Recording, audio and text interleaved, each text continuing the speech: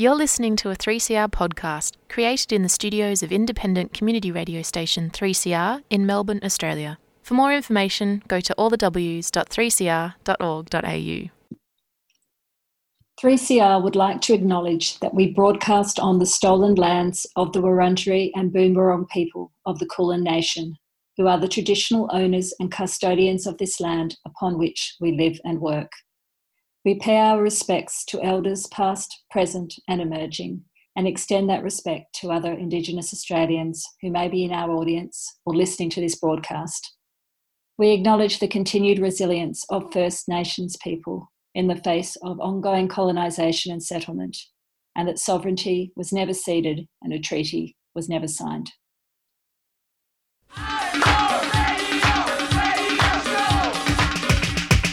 This is 3CR Breakfast. Oh, yeah.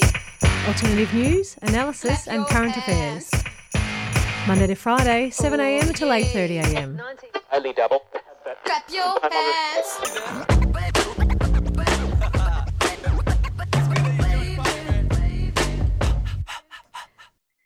Good morning, listeners.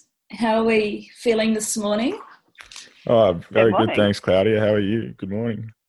Oh, not too bad. I'm pretty happy at the moment. We had a bad week with technology in our house, and I was tearing my hair out a bit, but we've now got things going again, and makes a big difference. So very happy to be connected and speaking with you all. Yeah, I'm sure you weren't the only one out there battling with technology and lockdowns. Yeah, someone sent me a video of a working at home set up with somebody trying to fix their chair, like an office chair where there were pedals and different bits, and every time they sat on it, it collapsed. And then they fixed it again and it collapsed again. Anyway, in the end, they threw it against the wall and the whole thing smashed and the office was destroyed. And I think it was a bit of a metaphor for the struggles we might be having with technology and trying to fix everything ourselves and be at home. So I could relate to that one. So we've got Paddy, Ella and myself here today, and we're really excited. We've got a full show today. I'm going to be talking to Beth Radulski. She's a PhD candidate and a researcher of neuroactivism at La Trobe University in Melbourne. And she's talking to me during Autism Month about the misconceptions of autism and also about her lived experience as an autistic person. So that's a fascinating interview, and she's a real ambassador and a half for autism. So excited to play that one today. Paddy, what have you got up for us? I think towards the end of the show, I'm going to speak to Holly Hammond, who's the managing librarian of the Commons Library, which is an online library, and it's really aimed towards activists, and it's really useful, particularly in the time of COVID-19, because a lot of them are digital guides to how you can do activism without getting in a crowd of 10,000 people and chanting, which is like being taken away from us at the moment. That really powerful people power that we normally have, we've got to find ways to do that online through physical distancing. Absolutely. And what about you, Ella? What are you talking about this week? Yeah, and this week I'm speaking with Iran from the Tamil Refugee Council, and he's giving me an update on the court proceedings for the Billawheeler family of 4, who are currently being held by immigration on Christmas Island and have been fighting for their right to stay in Australia. This is a story I think a lot of our listeners would be familiar with, and we've covered it on Monday Brekkie before. So Priya and Nardis were both refugees from Sri Lanka. They came here separately, fleeing persecution, and settled in a Queensland town of Billawheeler, had 2 children. Before they were taken by immigration overnight, they were given 10 minutes to collect their things and come to Melbourne. And they've since been put on Christmas Island. Federal government actually spent $27 million reopening Christmas Island for the sole purpose of housing this family. And they've been engaged in a really long court proceeding to try and come back to Australia. They had the first win they've had in a while in court last week. So the court found they weren't given procedural fairness. On Friday, the court was meeting again to decide what that would mean. So I'm going to be chatting to Iran and finding out how that went. It never ceases to amaze me how cruel and expensive and just foolish our asylum seeker policies and the people who sort of are in charge in that area seem to be. It's just opening Christmas Island for $27 million to house a family just seems so bizarre. It just, beggars belief. And at any stage, Peter Dutton could stop this with a stroke of a pen. Still going. And I think this is a story that got a lot of attention at the time, but it's important to stay on top of because there's so many other stories happening at the moment. This one's still going. Absolutely. So shall we kick the show off?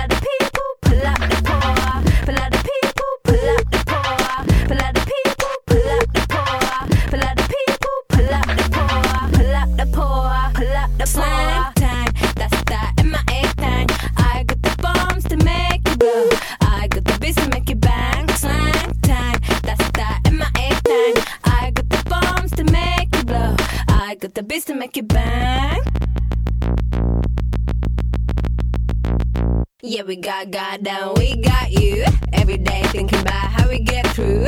Everything I own is on I owe you. But I'm here bringing you something new. You don't like the people, then they like you. Then they're gonna set it off with the big boo. Son in the battle, it's a son and daughter too. What you wanna talk about, who done who? What you wanna talk about, slang time. That's that MIA thing. I got the bombs to make you blow.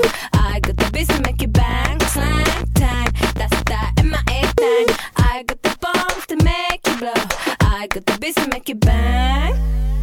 Pull out the people, pull out the poor. Pull out the people, pull out the poor. Pull out the people, pull out the poor. Pull out the people, pull out the poor. Pull out the people, pull out the poor.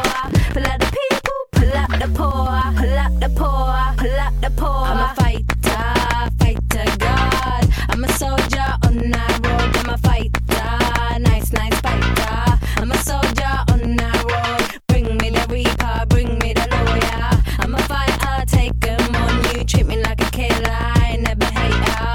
I'm a soldier on that road. I'm a fighter, God. I'm a soldier on that road. I'm a fighter, nice fighter. I'm a soldier on that road.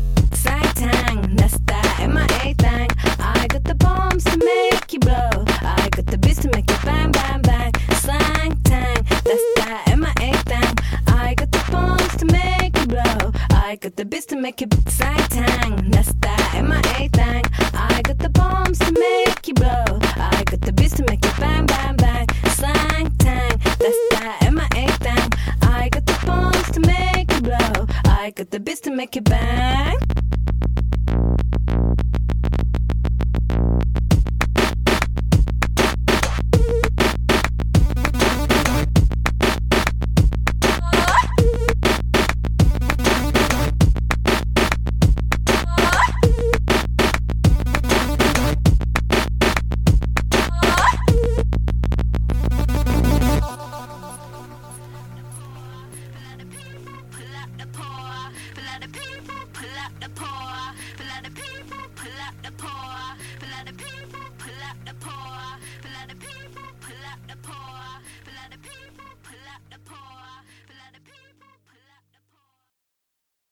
That was MIA with Pull Up the People. Now we're going to an interview I did with Iran from the Tamil Refugee Council, who spoke to me on Saturday about the latest developments for the Biloela family of 4, Priya, Nardis, Kapika and Tarnika, who have been fighting for their right to remain in Australia. On Friday the 17th of April, the family had their first win in what has been a long court proceeding. The court found that their youngest daughter, Kopika, had been denied procedural fairness in the decision on whether to process her visa claim in 2019. Their lawyers had until this most recent Friday, the 24th of April, to come up with an agreement with the government's lawyers on what the next legal move is. So I spoke with Arun to discuss the outcome of Friday's hearing, and I started by asking him to tell me a little about the family's struggle thus far. Firstly, this family has been in detention for over 2 years now. It's been, they have gone through many different legal challenges to have, to stay in Australia. Every legal challenge looked into judicial errors. It never looked into their case. They had one opportunity to tell their story. If they missed out anything, that's the end of it. The courts don't look at that. Courts don't look at the current situation in Sri Lanka. When Piriya and Nadesh were taken from Maita Detention Centre for deportation back in August last year, their legal team challenged the deportation on the basis that Tarunika was not allowed to put in a proper application for protection visa. Tarunika is the youngest daughter. She's only 2 years old, 3 years old almost, and in most of her time she has spent in detention. She was born after Piriya's protection claim was assessed, which meant that her name was not included in any of the protection claims. So we used that as an opportunity to say that Tarunika's protection claim was never properly assessed, and the matter was heard by the courts, and the courts on Friday found that she wasn't afforded procedural fairness when the minister assessed her claim. So Friday's court case was based on this one particular claim for their youngest daughter? There were two claims. Like I said, I'm not part of the legal team, and it's quite difficult to understand the legal language. But there were two claims, and one was dismissed by the judge, which is basically Tarunika.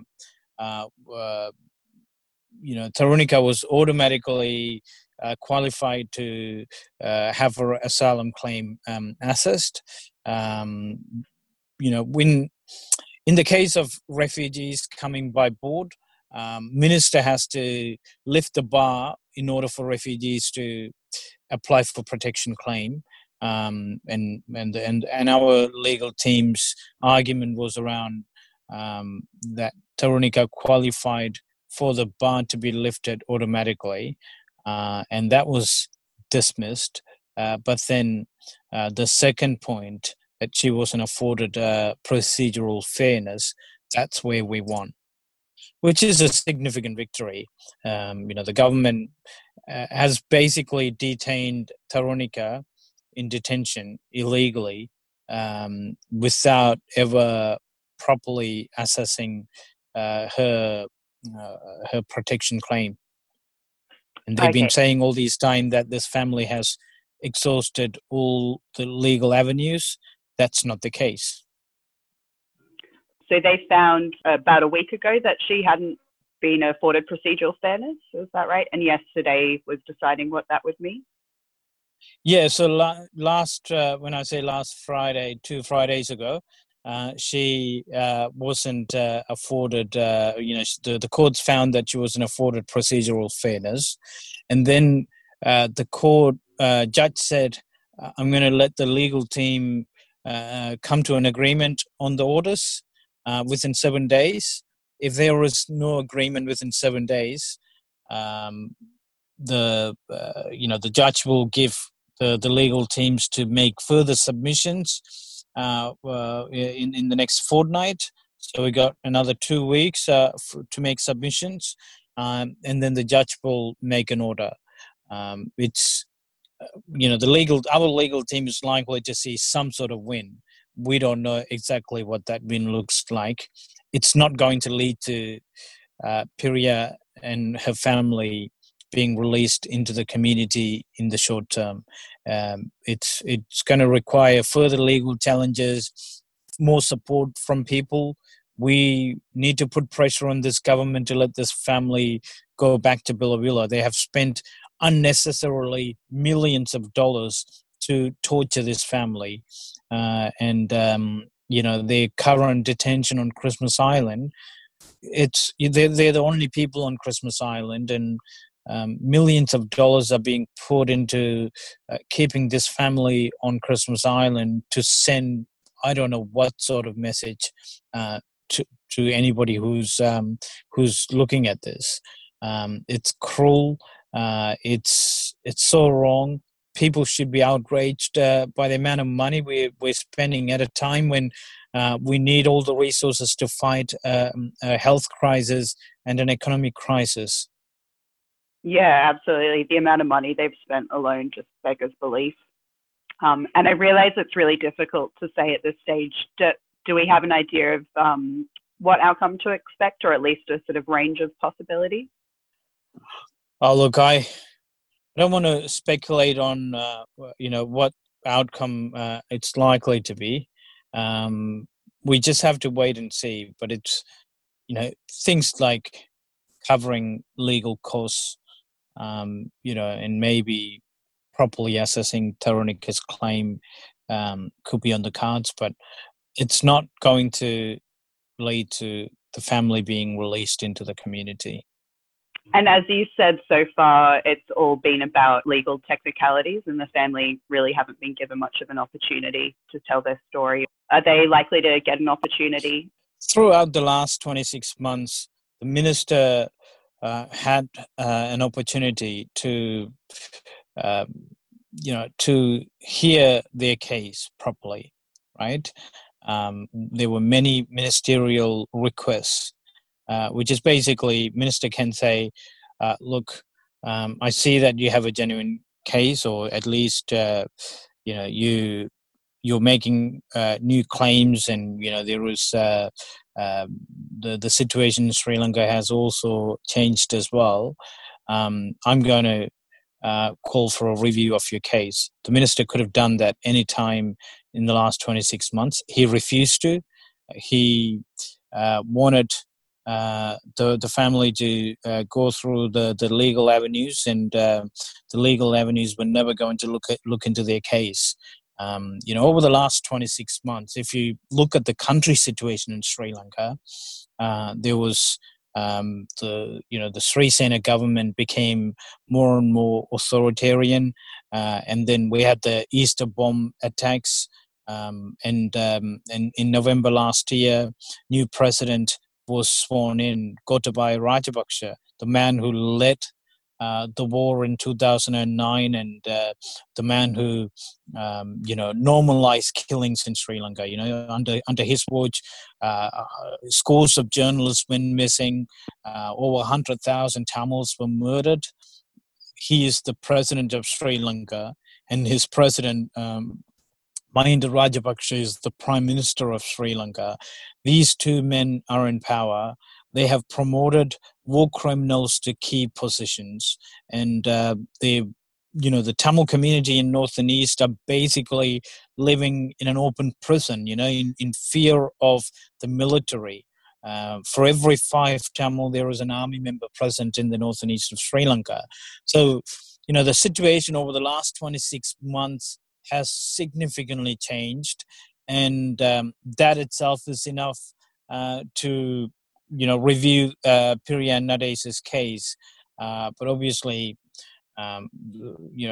Peter Dutton is not interested in giving protection visas to Tamils. We know that with all the statistics, they are determined to deport Tamils back to Sri Lanka, and not affording a fair process for this family is in line with how they've been treating everyone else. And like you've said, there's so much uncertainty in the case still. Do we know how the family are coping with all this uncertainty? Piriya is a strong Tamil woman. Tamil struggle has seen so many brave Tamil women, but it's very rare to find a common Tamil woman, who are as strong as Piriya. She is a very strong woman, and that's part of the reason why they have maintained their sanity, their strength in detention over the last 26 months. With 2 children. Being in detention is like hell, and your health deteriorates over this period. But Piriya has maintained her strength, and she's really determined to fight the government and fight her deportation. She wanted the whole family to be in Belleville, not in Sri Lanka. She fled Sri Lanka after witnessing her fiancé being burnt alive by the Sri Lankan army together with 5 other men. And that memory is in her head all the time, and nobody can expect her to go back to Sri Lanka. And then Nadesh fled under dangerous circumstances as well. So the family is determined to fight this, even if it means that waiting for the next government to come in. They're just hoping that they will, somewhere along the line, they will see a win which will lead them to returning to Billawila. Yeah, I was really struck by a quote I read from Priya when asked how she was coping with it. And she said for her, she's lived through a war zone, so she can cope with it, but it's her children she worries about. Do we know much about the conditions they're living in Christmas Island? The conditions are a bit better than how it was when they were first taken to Christmas Island, but they're still living in a room that is basically a container, and they still have all sorts of issues with access to decent toilets, decent facilities. That's still an issue. But Piriya is not overly concerned about that. She is concerned by the fact that the children are in detention and they want to get back to Billawila and build a normal life. That's what they're focused on. But the conditions are bad, but it's nothing like fleeing the war zone. So they were able to cope with it. And has coronavirus had an impact on the family at all? The family has been constantly concerned about the way the guards were behaving or the way the government has handled the whole thing. Obviously, initially when the Chinese residents who were returning from China were taken to Christmas Island, they were kept in another detention center which was close by. So they were really concerned about catching the virus. They're in contact with so many different people: the guards, border force officers, cleaners, food delivery people, and so all these people you don't know where they've been and all that, and the family feared that they had a high chance of catching the virus. The guards have been promising them that they haven't moved away from Christmas Island, like they've been living on Christmas Island. And so, Piriya thinks that they're a bit okay. But I've been hearing that the guards have been,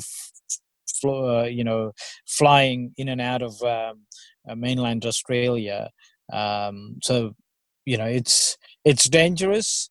The family is very concerned about catching the virus. Them being in detention is not going to help them if there is a mass spread.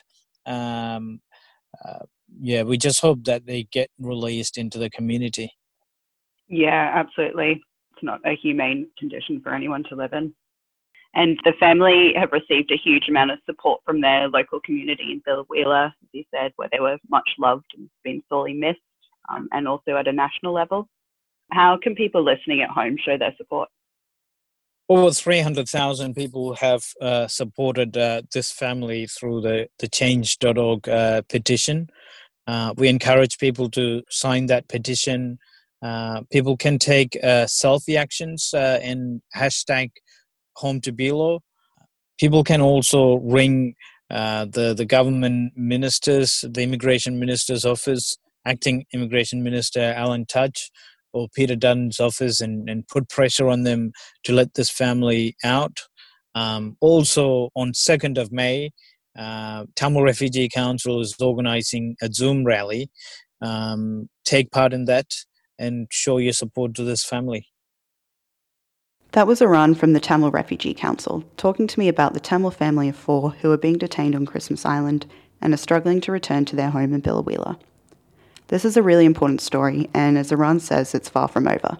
It's something we'll continue to look at on Monday Breakfast, and we'll follow up on in the coming weeks when there are more developments in the court proceedings. Aran mentioned a few avenues through which listeners can show their support, and we'll be posting these on the Monday Brekkie homepage for anyone who wants to get involved. My name's Chris Breen from the Refugee Action Collective. I've been charged with incitement under the 1958 Crimes Act for helping to organise a safe car convoy protest calling for the release of the refugees at the Mantra Hotel and across Australia because of the risk of COVID-19. Labor MPs Jed Carney and Peter Khalil have called for the release of the refugees in the Mantra Hotel, and Jed Carney sent us an audio message supporting the goals of the protest. 26 refugee supporters have been issued fines of $1,652 each, making a total of $43,000 in fines. We'll be challenging the fines and the incitement charge in court, and we need your help. We've got a sign-on statement, a petition, a fundraising campaign for our legal defence, and a public meeting with Craig Foster, Mosford Manus, Julian Burnside and myself on Monday the 4th of May at 6:30pm. You can go to rac-vic.org or Facebook/RACVic for more information. Your solidarity can make a difference for both civil liberties and the urgent campaign to free the refugees. A 3CR supporter. With the coronavirus dominating news and conversation, it can be difficult for other important issues to receive their usual attention. But the autism community is not deterred. April is Autism Awareness Month, and the community is out talking, tweeting and TikToking messages about what it means to be neurodiverse and how understanding and acceptance are the key to inclusivity. Here to talk to us today is Beth Radulski, a PhD candidate researching neuroactivism at La Trobe University in Melbourne. She's also the Neurodiversity Project Officer at La Trobe and the first openly autistic researcher of autism at the university. So I couldn't think of a better ambassador. Welcome, Beth. Thank you. I have read some of your writings and I'm truly excited to have the opportunity to interview today. It's the first time I've come across someone who blends real lived experience with the critical lens of an academic in talking about autism. So we've got so much to talk about, but before we got into the detail of your research and your own experience, I just wanted to get a bit of a feel for Australia as a society and how we're sort of tracking us in this quest to understand and embrace neurodiversity and become an inclusive society. I think this is one area of diversity that Australia is quite progressive in. And I think from what I've spoken to with autistic activists abroad, particularly those who are coming from maybe North America to visit Australia for activist purposes, they're really impressed with Australia's cultural attitude towards autistic people, particularly in relation to including autistic people in planning research and collaborating with autistic people in producing research and shaping the goals and outcomes of those projects. So that sort of self-representation is a part of how our country is sort of going forward. Yeah, absolutely. And I think a lot of universities in Australia have a very strong focus on collaborating with autistic people in shaping their academic outputs on autism, which isn't necessarily the case everywhere else. So I think Australia does very well at that. That's really good to hear. What are some of the misconceptions that non-autistic people have about the spectrum and what it means to be an autistic person? Those are two very big questions. So the first one, I guess in relation to the spectrum, I think one of the biggest misconceptions is the idea that the spectrum is linear, and one end of the spectrum is normal or closer to normal, and the other end of the spectrum is further away from normal. So we have this idea that if you're mildly autistic, or what we would call high functioning, I don't personally like to use those labels, but I know a lot of people understand what they mean, so I'll use those labels. When we speak about the milder or higher functioning end of the spectrum, what we're saying is the person is closer to being non-autistic, or what we'd call neurotypical. And if they're further down the spectrum, they're further away from being neurotypical. So some autism activist communities would argue that we shouldn't think of the spectrum as a linear way of measuring how close or far from neurotypical an autistic person is. Rather, we should think of an autistic brain as a different neurotype entirely, and not measure that against a normative standard. I see. So can you take me through some of the stereotypes that have developed? Yeah, so I guess a lot of the stereotypes around autism are based on pop culture references. So most of the time, you'll find that people think of autistic people as young white men. Oftentimes, they might imagine those people as savants. Oftentimes, they imagine them as nonverbal. And they tend to be portrayed as burdens in society rather than productive and included members in society. And I guess the reality is that autistic people are extremely diverse, just like any other population, and our skills and indeed limitations vary just like anybody else's do. Okay. We sort of get this image of the genius as well coming through. What's your take on that? I think it's a bit of a catch-22, I guess, because oftentimes you'll have a portrayal of an autistic person as being a genius or a savant in such a way that the challenges posed by society in terms of seeking inclusion and representation and participation are kind of erased by this idea of this I guess, quote unquote, inspiring disabled person who overcomes their challenges by having these wonderful genius strengths. But in reality, a lot of autistic people have different strengths and different limitations. Some of those are personal, some of those are based in societal barriers, and it's difficult to navigate and balance those things in ways that allow us to engage with our strengths as well as manage some of the barriers placed in our way by society, I suppose. Okay. Do you want to tell us a little bit about your own journey with autism and how you came out? Sure. So my journey started relatively late in life. And I should clarify, of course, I've been autistic my entire life, but I didn't know that I was autistic until I was in my 20s. So for me, the process of coming to understand myself as an autistic person started with a lot of reflection and viewing my entire life through this lens of autism, where once I saw a lot of confusion and not understanding why certain things had happened the way they had, viewing it through the lens of being autistic really changed my perspective on my life. So a lot of the challenges that I'd faced in terms of social inequality, or what I now identify as social inequality, I had thought were maybe personal limitations or things that I wasn't good at or couldn't succeed at, particularly with my education. Now that I recognize that I'm autistic, I'm able to change some aspects of inequality. So I can ask for environmental alterations at my university. I can ask that overhead lights be turned off during staff meetings, for example, and I can participate and be included and quite successful in those environments, making those adjustments. So my process of coming out has been largely defined by advocating for myself and trying to change my surrounding circumstances, I guess, so that I can participate in society and do the work that I do without putting myself at risk. So you've developed a heightened awareness of your own needs. Absolutely, yeah. I mean, we all make choices about what transport we'll take to get to work, for example, depending on whether we like to, get a bit sweaty on a bike, or whether we like to walk or catch public transport or so forth. So it's finding environments that make us work at our best. Yeah, absolutely. And I think particularly for autistic people, it's really important to have environments that allow us to work at our best.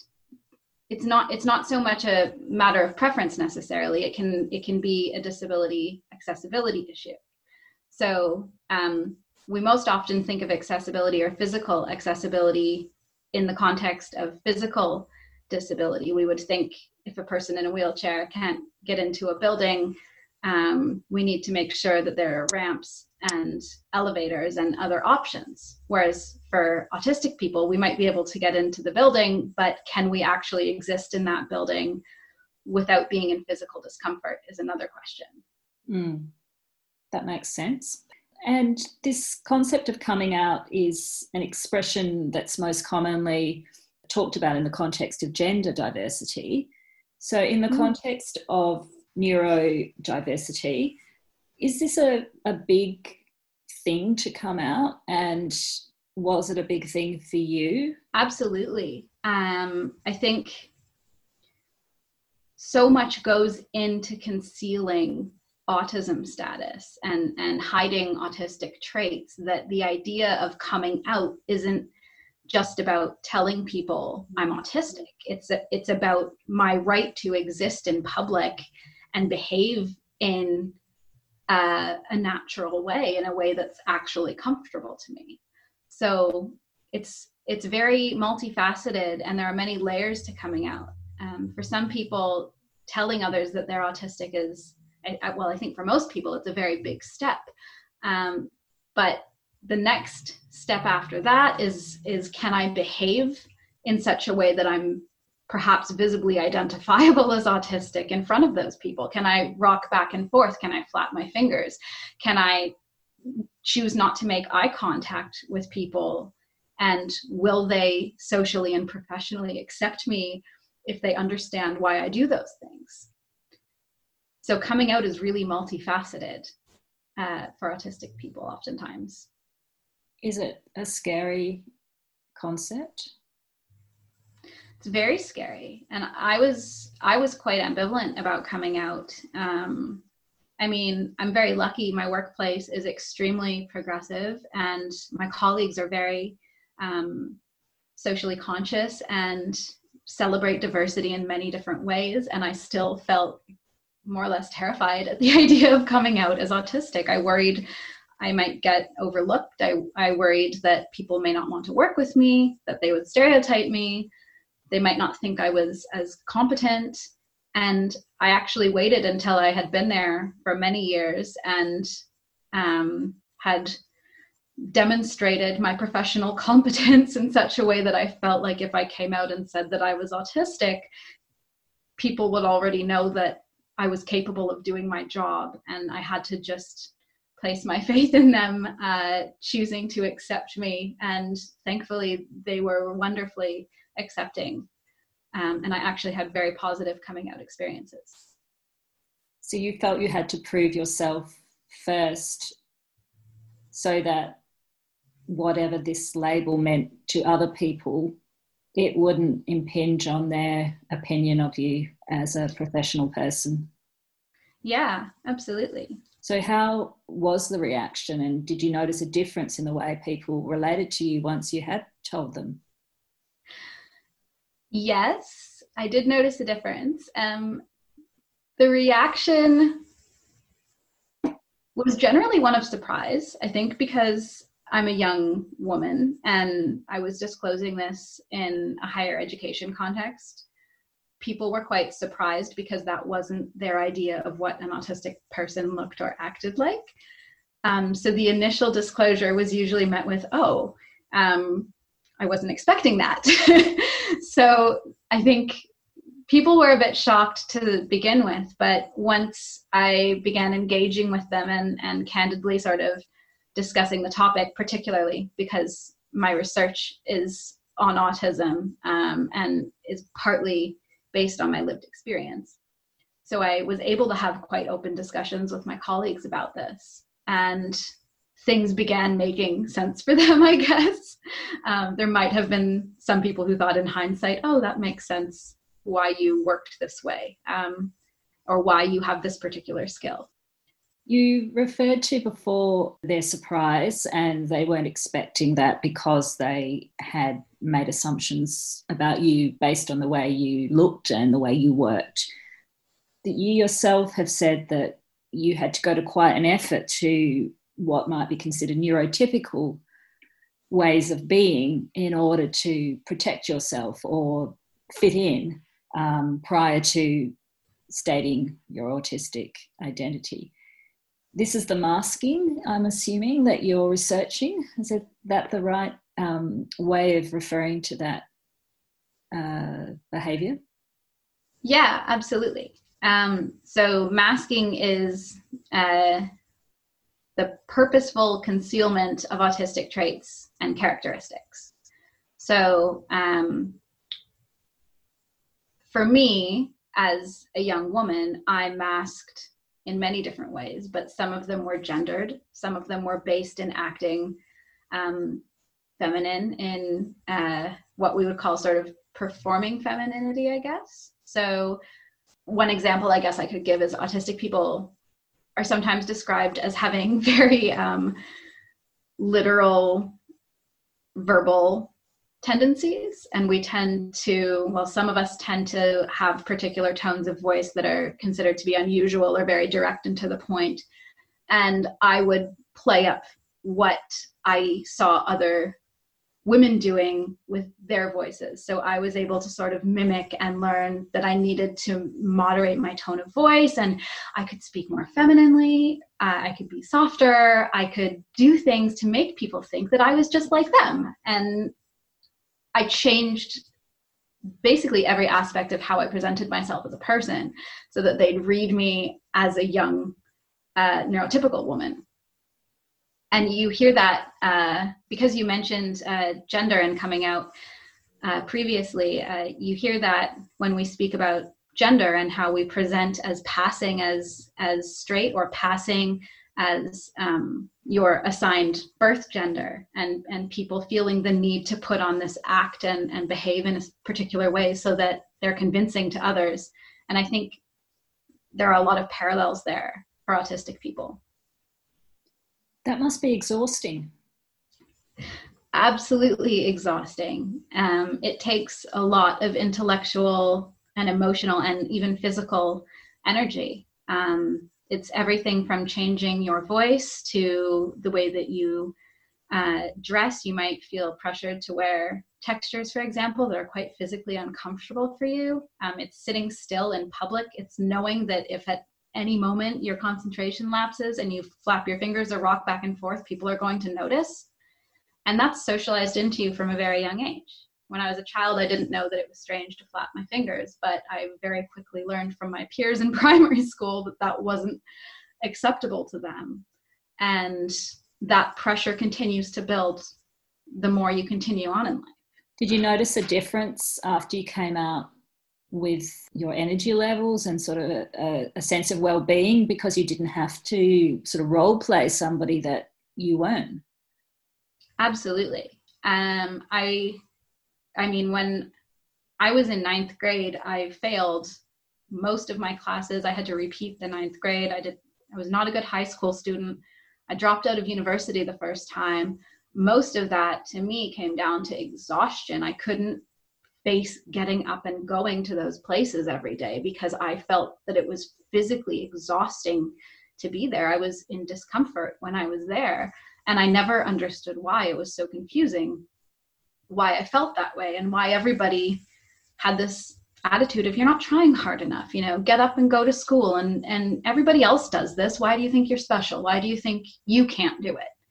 And so for me as an adult, understanding actually there's a reason why this is so exhausting for me was really eye-opening. And when I went back to university again as a mature age student in my late 20s and knew that I was autistic, it suddenly made so much more sense to me why I'd had those difficult experiences. And I was then able to change into the person I am now, where I can work 40 to 60 hour weeks quite happily because I need that intellectual stimulation, and the environment is now better suited to me.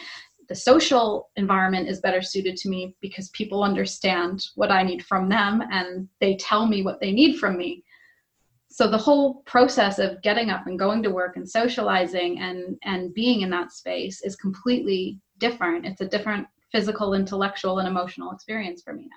It sounds like a template for successful relationships and workplaces.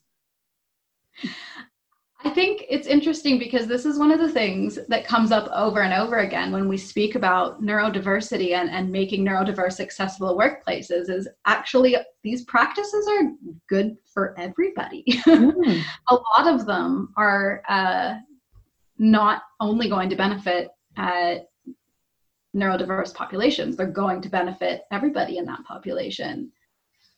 Well, it's been an absolute pleasure talking to you today, Beth. Thank you so much for joining me and sharing your insights. And I wish you all the best for your activism and your research at La Trobe. Thank you, Beth. Thank you. That was PhD candidate and autism activist Beth Radulski speaking with me during Autism Month. You can read more about Beth and her work by going to the La Trobe University website at www.latrobe.edu.au and typing Beth Radulski into the search function, or following her on Twitter at Beth Radulski. And stay tuned next week to hear part 2 of the interview, where Beth explains the meaning of the term masking, why some activists are striving for autism acceptance rather than awareness, and the impact of social inequality on neurodiverse communities. And now I'd like to play a contemporary classical composition called On My Mind by Sydney pianist and composer Melanie Thompson.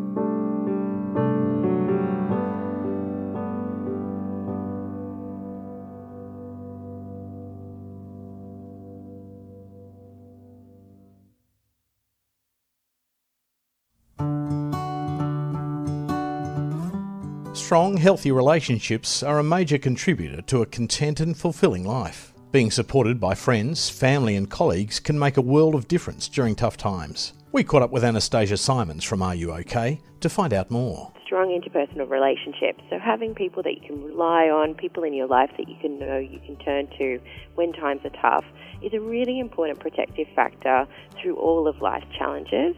Through those moments where we might feel a little bit overwhelmed, we might feel anxious, or we might indeed be facing something that we do need some extra support for.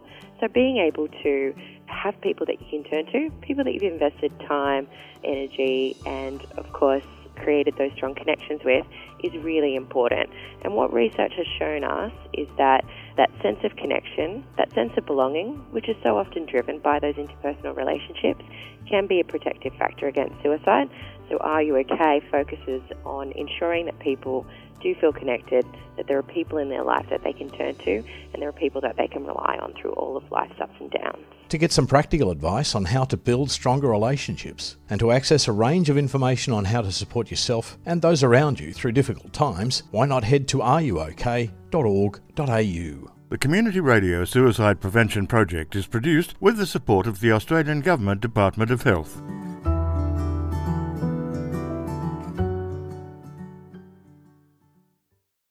Now we're going to hear from Holly Hammond, who is the Managing Librarian at the Commons Library.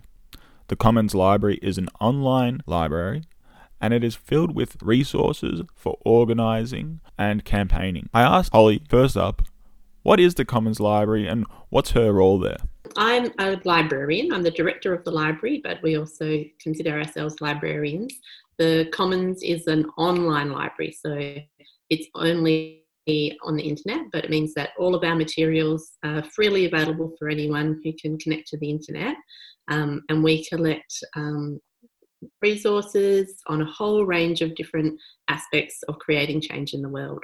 So we have manuals and articles, podcasts, videos, training materials related to campaign strategy, community organising, digital campaigning, communications and media, working well in groups, lobbying, nonviolent direct action, creative activism. Like it's a long and comprehensive list. Well, one I've been looking through your resources and initiatives, and one I found really interesting was the Reset Reading Group. What's that about? It's a reading group that we're kicking off to really make the most of this time where it really feels like lots of things have been shaken up by the pandemic. So it's not business as usual. It's a time to kind of think about what do we want for the future. And so we've got a 3-month-long program with new readings coming out every 2 weeks that are about thinking about creating a just future.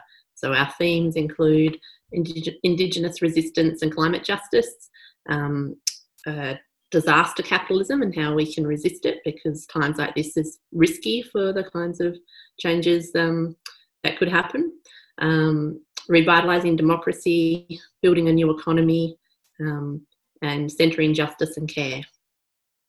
So we're all going to be getting together to consider these readings either in online kind of Zoom groups or via the Facebook discussion or in our households, for 3 months, so that we get to reset together and go forward, create a just future. That's fantastic. Because one of the problems with this coronavirus pandemic is that we have been physically distanced, and that's what we need to do on the public health side of things. But it's really affected people's ability to protest and demonstrate. But on your website, you've actually got all these digital resources for digital campaigning. Could you tell us about that as well? Sure. So, I think people are responding pretty creatively to this physical distancing and trying to find different ways to make their voices heard and keep bringing pressure on power holders. So we've got an article called Tactics in a Time of Physical Distancing, where we're looking back at Australia's past history of protest and finding examples that actually work with physical distancing. So there's lots of things that are offline, actually, like things you can do with posters and banners and boycotts and different actions that do fit during physical distancing. But of course, the digital side is really key as well. So we've got a whole section on digital campaigning, a lot of stuff about using different platforms, whether it's Instagram, Facebook, WhatsApp, etc. Sending really good emails that engage people. We're really proud that we're hosting Victorian Trades Hall's online picket line guide, which is a guide to how they ran a 9-hour-long live stream to engage people in the Wage Subsidy for All campaign. So, those kinds of creative responses using digital platforms well to engage people and to continue campaigning. It is really cool to see how people have reacted in these new and innovative ways, and I hope that for some people who are maybe more shy of going to the larger rallies that are 10,000 people, they can get involved in these digital ways. Another resource that I found really useful, and I'm going to try to incorporate in my work on the radio, is the progressive framing of the coronavirus pandemic, that article. And that collection made me wonder, how do you go about sourcing the content for the website, and how much work does that involve? Sure. So I think this is kind of the research dimension of our librarian role, is that we see a need, that people are talking about an issue, and we go out to look and see where we can find those resources. So some of it's good old Googling, but some of it's being active in different Facebook groups, being kind of aware of who key people are in different areas. So going, checking out their sites to see what they're doing. So with progressive framing, there's some established communications consultants and organisations that really focus on that, and they were really quick to put out basically adaptations of research they'd already done about how to communicate about health and justice and equality and a bunch of other things, and translate that to be relevant to the pandemic, so that we don't end up talking about this issue that everyone is talking about in ways that end up being counterproductive to our social justice goals. Yeah, it is a big danger. So if our listeners do have a resource that they've come across, can they send that into the Commons Library for you guys to put up online? Definitely, we really welcome that, and we're really appreciative of anyone who's sent stuff to us so far. So on our website, we've got a contact form, and there's a drop down on there where it's like seeking a resource. So if there's something you're trying to find, you can ask us and we can see if we can help you out, but also contributing a resource. So whether it's something your organisation's developed that you think other people could benefit from, we really welcome that. Or maybe you've just spotted something like, hey, this is really cool, I should add it. And then we can go and follow up with the original authors and see if they're okay with that. Yeah, there seems to be, everyone's like figuring out new ways to do things, and even doing this radio show remotely has been a learning process. So it's good when someone can just write down a simple user guide, and then it makes that whole process. Not everyone has to reinvent the wheel. Yeah, totally. That's something that's really key for us, is just making sure, we can gather the resources and we distribute them back out so that people don't have to do a lot of the hunting themselves, but also don't have to develop it from scratch. And we're also very proud that we have a social change radio directory that includes a whole bunch of community radio shows, including your own, so that activists and other people who want to get a message out can find out how to connect with those radio shows. And also at this time when people are, feeling different kinds of disconnection, that they can tune in and connect to their community through radio shows. It's really great. Really important. And so how else can we support the Commons Library? I see that there's a donations page on your website. Donations are always welcome. Yeah, we really appreciate that. We are a very bare bones enterprise, like many social change initiatives are.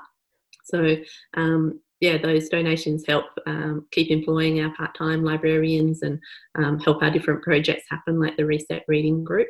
So we really appreciate that. We've got DGR status, so we can provide receipts for people that can claim on tax.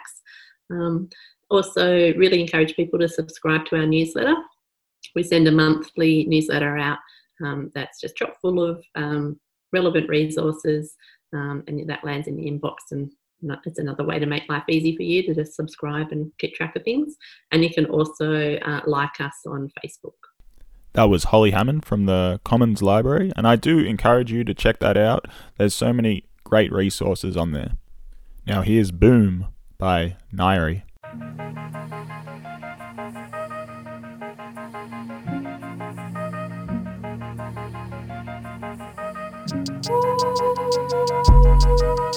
That was how we did it. Shooting up 100, driving without a permit, flight line any minute, and we never gave a damn, cause we're up in our pillars, full of hello heaven. Late night 7-Eleven, screaming in the parking lot, trying to get each other shot. Yeah, remember that's how we did. Don't forget my name. Don't you forget it. The space on your chest, where my head used to rest. Don't forget my name. Don't you forget it. In the place we met, when the bombs they go off and they go boom in the morning, boom in your bed, boom for the loving and the weed that we shared, boom for the running, boom back again, boom for the sorry, I won't do that again. Soon there be fire, soon in your head, soon I'm a liar for the things that I said, soon cease fire, soon break bread, soon we will tire for the things that were said. What we did in the shadows, wine and tequila, drag each other under the table, hit the bottle, hit the ceiling, never coming up for air, yeah we kept on believing, Garden of Eden, I was your Eve, yeah you were my Adam, some gave everything we got, now we don't even talk, I remember that's what we did, don't forget my name, don't you forget it, in the place we met, when the bombs they go off, and they go boom in the morning, boom in your bed, boom for the loving and the weed that we shared, boom for the running, boom back again, boom for the sorry, I won't do that again. Soon there be fire, soon in your head, soon I'm a liar for the things that I said, soon cease fire, soon break bread, soon we will tire for the things that were said. In another life, please come and say hi. You might hear me sigh, now I know that you were right. In another life, all the stars aligned, we came out just fine, everything turned out alright. In another life, please come and say hi. You might hear me sigh, now I know that you were right. In another life, all the stars they came alive, we came out just fine, everything turned out alright. Yeah, everything turned out alright. Yeah, everything turned out alright. Don't forget my name. Yeah, everything turned out alright. The space on your chest. Yeah, everything turned out alright. Don't forget my name. Yeah, everything turned out alright. The place we met, when the bombs they go off, and they go boom in the morning, boom in your bed, boom for the loving and the weed that we shared, boom for the running, boom back again, boom for the sorry, I won't do that again. Soon there be fire, soon in your head, soon I'm a liar for the things that I said, soon cease fire, soon break bread, soon we will tire for the things that were said.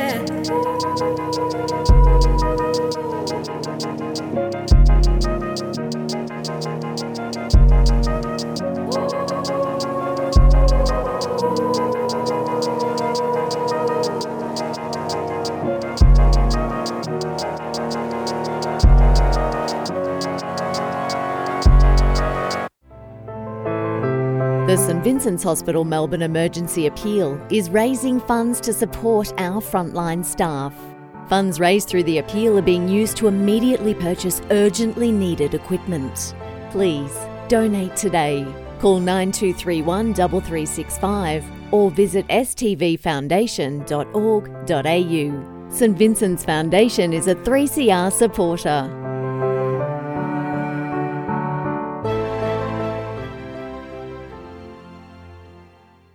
To end the show today, we're going to revisit last week's episode of Done by Law, which airs on 3CR every Tuesday at 6 p.m.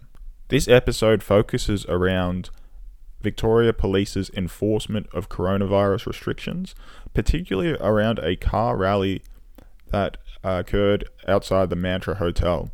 So here is last week's episode of Done by Law.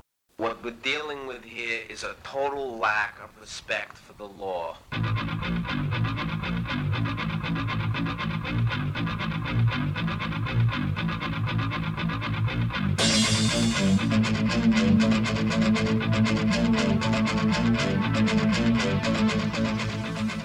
You're listening to Done by Law, brought to you by the Federation of Community Legal Centres.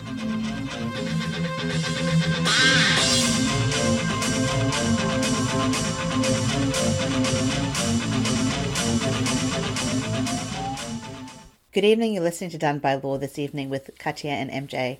Tonight we're speaking about how the COVID-19 restrictions are being policed in Victoria, with a particular focus on policing of a car convoy protest that happened recently on Good Friday at the Mantra Hotel. Our guests tonight are Jen Keane-McCann and Stephanie Black, volunteers at Melbourne Activist Legal Support, and Michael Stanton, spokesperson for Liberty Victoria. We'll first hear some comments from Chris Breen of Refugee Action Collective, the organisers of the protest. Okay, we organised a protest calling for the release of the refugees in the Mantra Hotel and for the 1,400 refugees detained across Australia.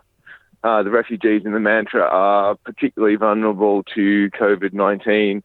Many of them they came here via the Medivac legislation, and many have underlying health conditions. Diabetes, respiratory problems, Crohn's disease, kidney problems, and absolutely no ability to protect themselves or socially distance within the Mantra Hotel. There's 70 of them in the sealed ward, just one floor of the hotel. It's a huge hotel, and they could let them have all the space, but they're in this one area, 3 to a room, no hand soap. And we called a car convoy protest. So everyone was in cars, 1 or 2 people per car, and everyone from the same household, completely safe. And I actually didn't get to attend the protest because the police turned up at my house at 12 noon, 2 hours before the protest, and arrested me for incitement for being one of the organisers of the protest. I spent 9 hours in a police cell. The police got a warrant and took me back to search my house.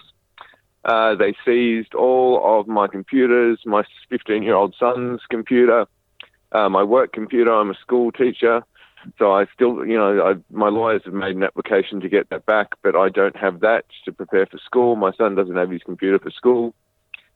And there was absolutely no need to do all this thing to get that for evidence. Everything we have done is public. I put out a media release in my name. My number is on the Facebook page. That was Chris Breen speaking with Solidarity Breakfast. Now we've got 2 guests, Jen Keane-McCann and Stephanie Black, volunteers at Melbourne Activist Legal Support. So what actually occurred it was the 10th of April, so Good Friday. Firstly, the protest was meant to go ahead a week earlier, but in talks with the police, they decided not to go ahead because they were told they'd be fined.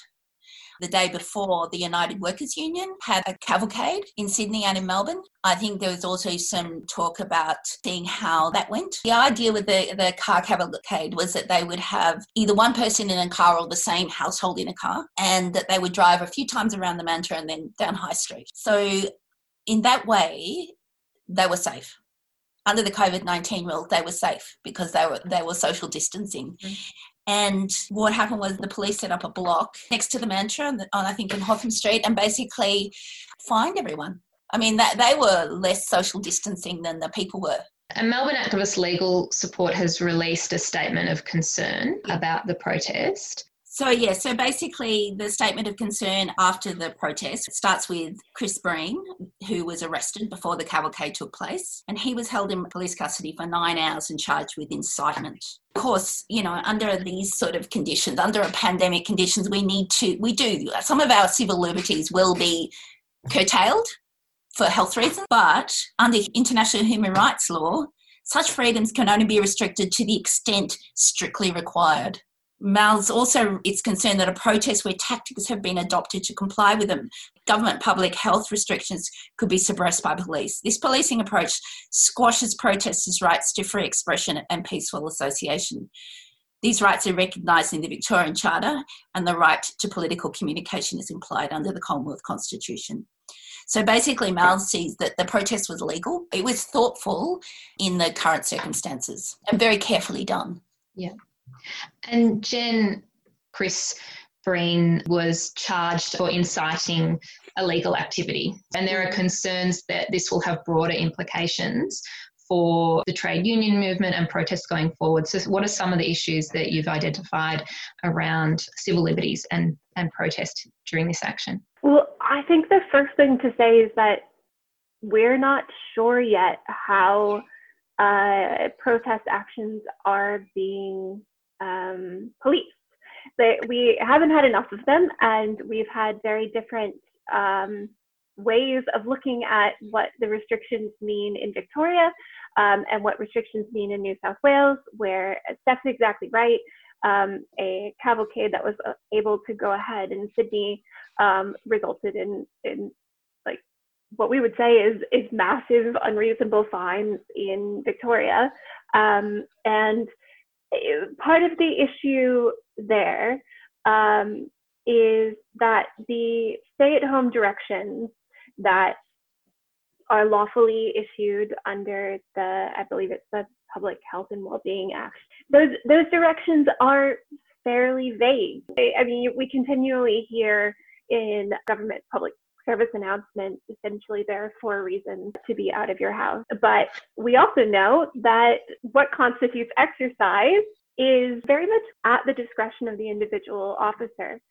And so the question for what it means for the trade union movement, what it means for active protest, we don't know, but not knowing is a problem, because part of the rule of law and part of living under a lawful democratic society is being able to understand the law is transparent and we understand how it's going to be enforced so that we can abide by it.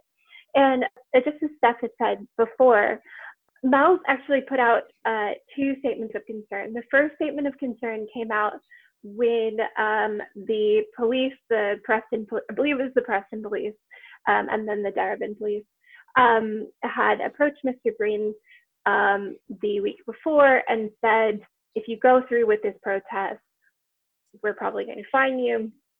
And we put out a statement then, just as Steph said, look, things are going to change in a public health emergency. There are fair and lawful restrictions to our civil liberties in times of emergency. But protesters were doing everything that they could to follow the directions, save staying home completely.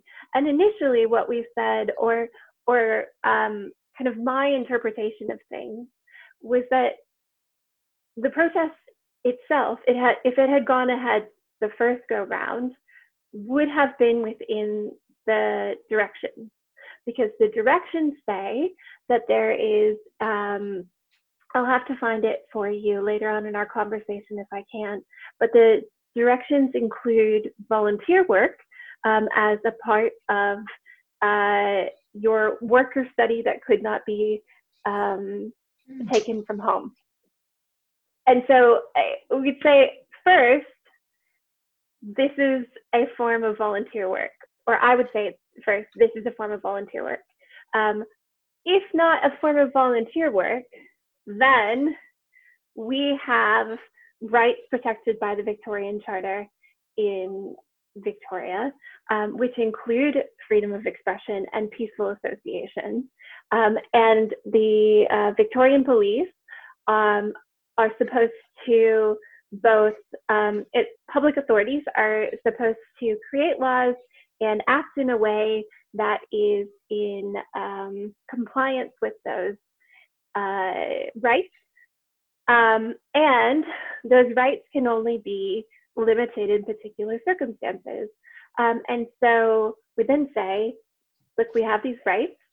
And if we don't just consider the Victorian Charter, we also consider it an implied right to a political communication, because a protest, and particularly a protest in relation to an action by the Department of Home Affairs, I would say is political communication.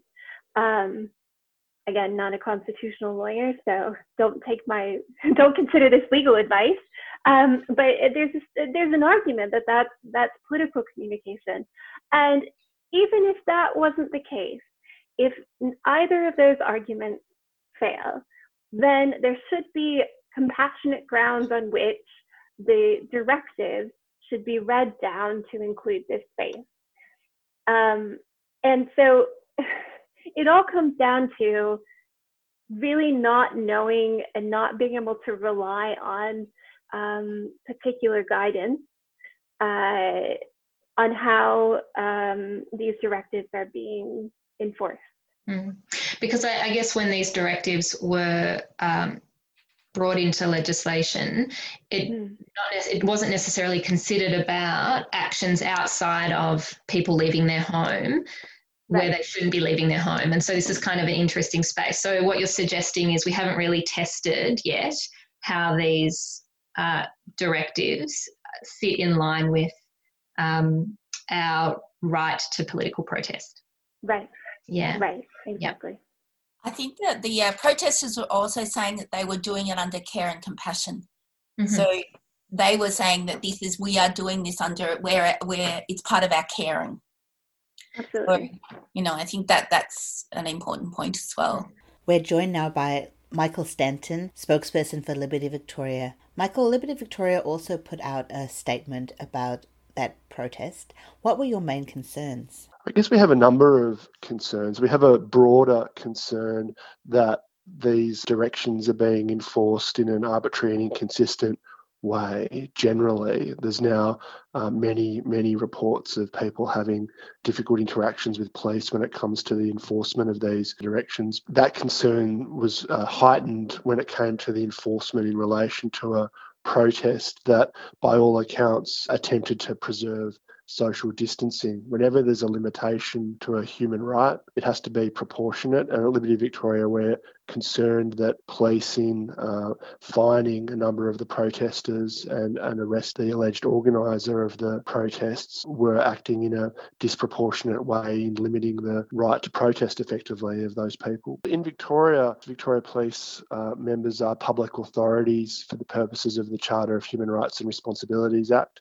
That means they have an obligation to act compatibly with human rights as protected by the Charter, and that includes the human rights of freedom of expression, peaceful assembly, freedom of association. In addition, at Liberty Victoria, our view is that it's at least arguable that the stay-at-home directions themselves, as issued by the Deputy Chief Health Officer, have to be interpreted consistently with those human rights as protected by the Charter, pursuant to Section 32, subsection 1 of the Charter, which means so far as it's possible to do so consistently with their purpose, they need to be interpreted in a manner consistent with those fundamental human rights. What would you say to the view that, look, it's not complicated, there are only these reasons why you're allowed to leave home? A protest is not one of those reasons. Well, that's probably going to be a matter that will end up being tested by the courts, and because it is before the courts, we need to be careful with what we say. But it is at least arguable, in our view, that the actions of the protesters could fall within those exceptions within the stay-at-home directions, possibly in one of two ways.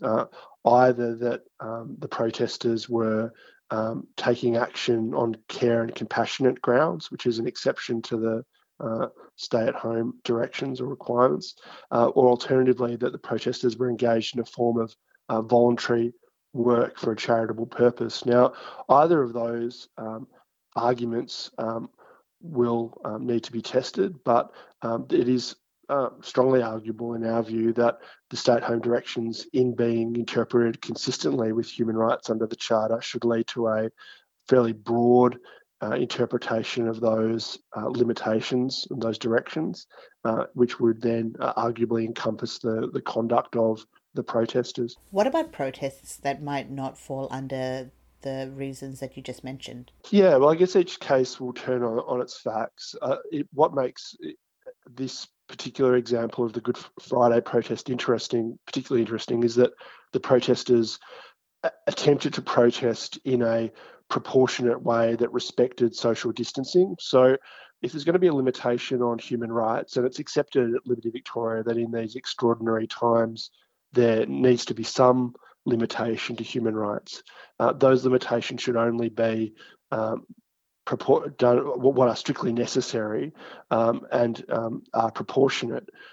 So by protesting in a manner that respected social distancing, arguably that resulted in any attempt to prevent that from occurring from being a disproportionate limitation to the human rights of those protesters. There's also the implied freedom of political communication under the Constitution, and that rule would also turn on whether any limitation to that fundamental right is proportionate. So each case will turn on its facts, but certainly at Liberty Victoria, we're not suggesting that people should be out there in the streets within 1.5 metres of each other rallying and protesting. But if they can protest in a manner that does respect social distancing, that does minimise any risk of contracting COVID-19, then they should be able to do so. At the end of Liberty Victoria's media release, there was a call for a response from the Victorian government. What do you expect from them at this point?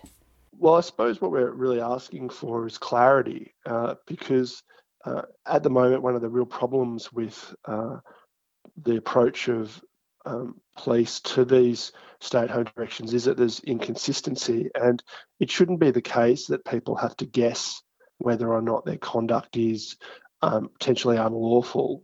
They need to have absolute clarity about that. So it would really clear things up if the government announced whether or not it held the view that all even socially distant protesting is effectively prohibited under the current stay-at-home directions. Whether or not that is lawful is something that can be tested through the courts if necessary. But it would be good to know, and I think it would assist those enforcing the law as well, to know what the position of government is when it comes to these restrictions.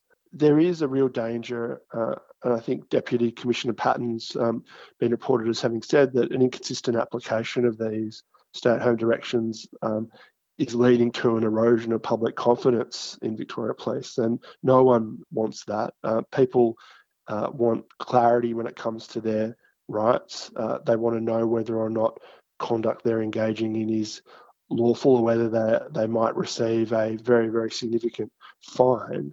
And it shouldn't really be a matter where one would hope lawyers have to get involved and things have to be litigated through the courts. It would be much better if, as part of the review process in relation to all these fines that have been announced, Victoria Police take a very careful and considered approach in a way that respects their obligations as public authorities under the Charter of Human Rights. That was the 3CR show Done by Law, talking about the car rally that occurred in support of the refugees kept at the Mantra Hotel.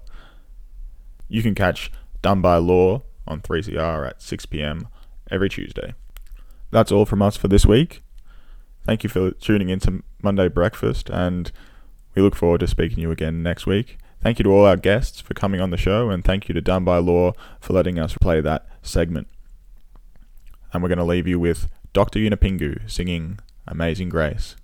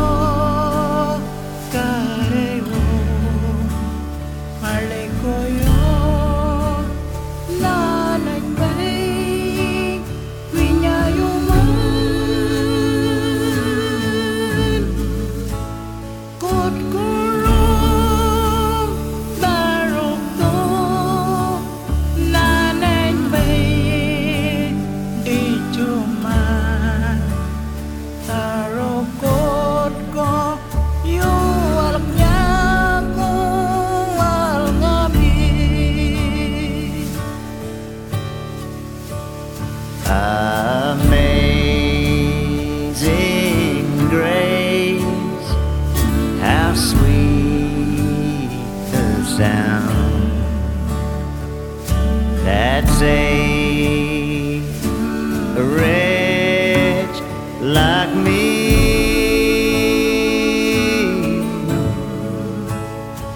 I once was lost, but now I'm found.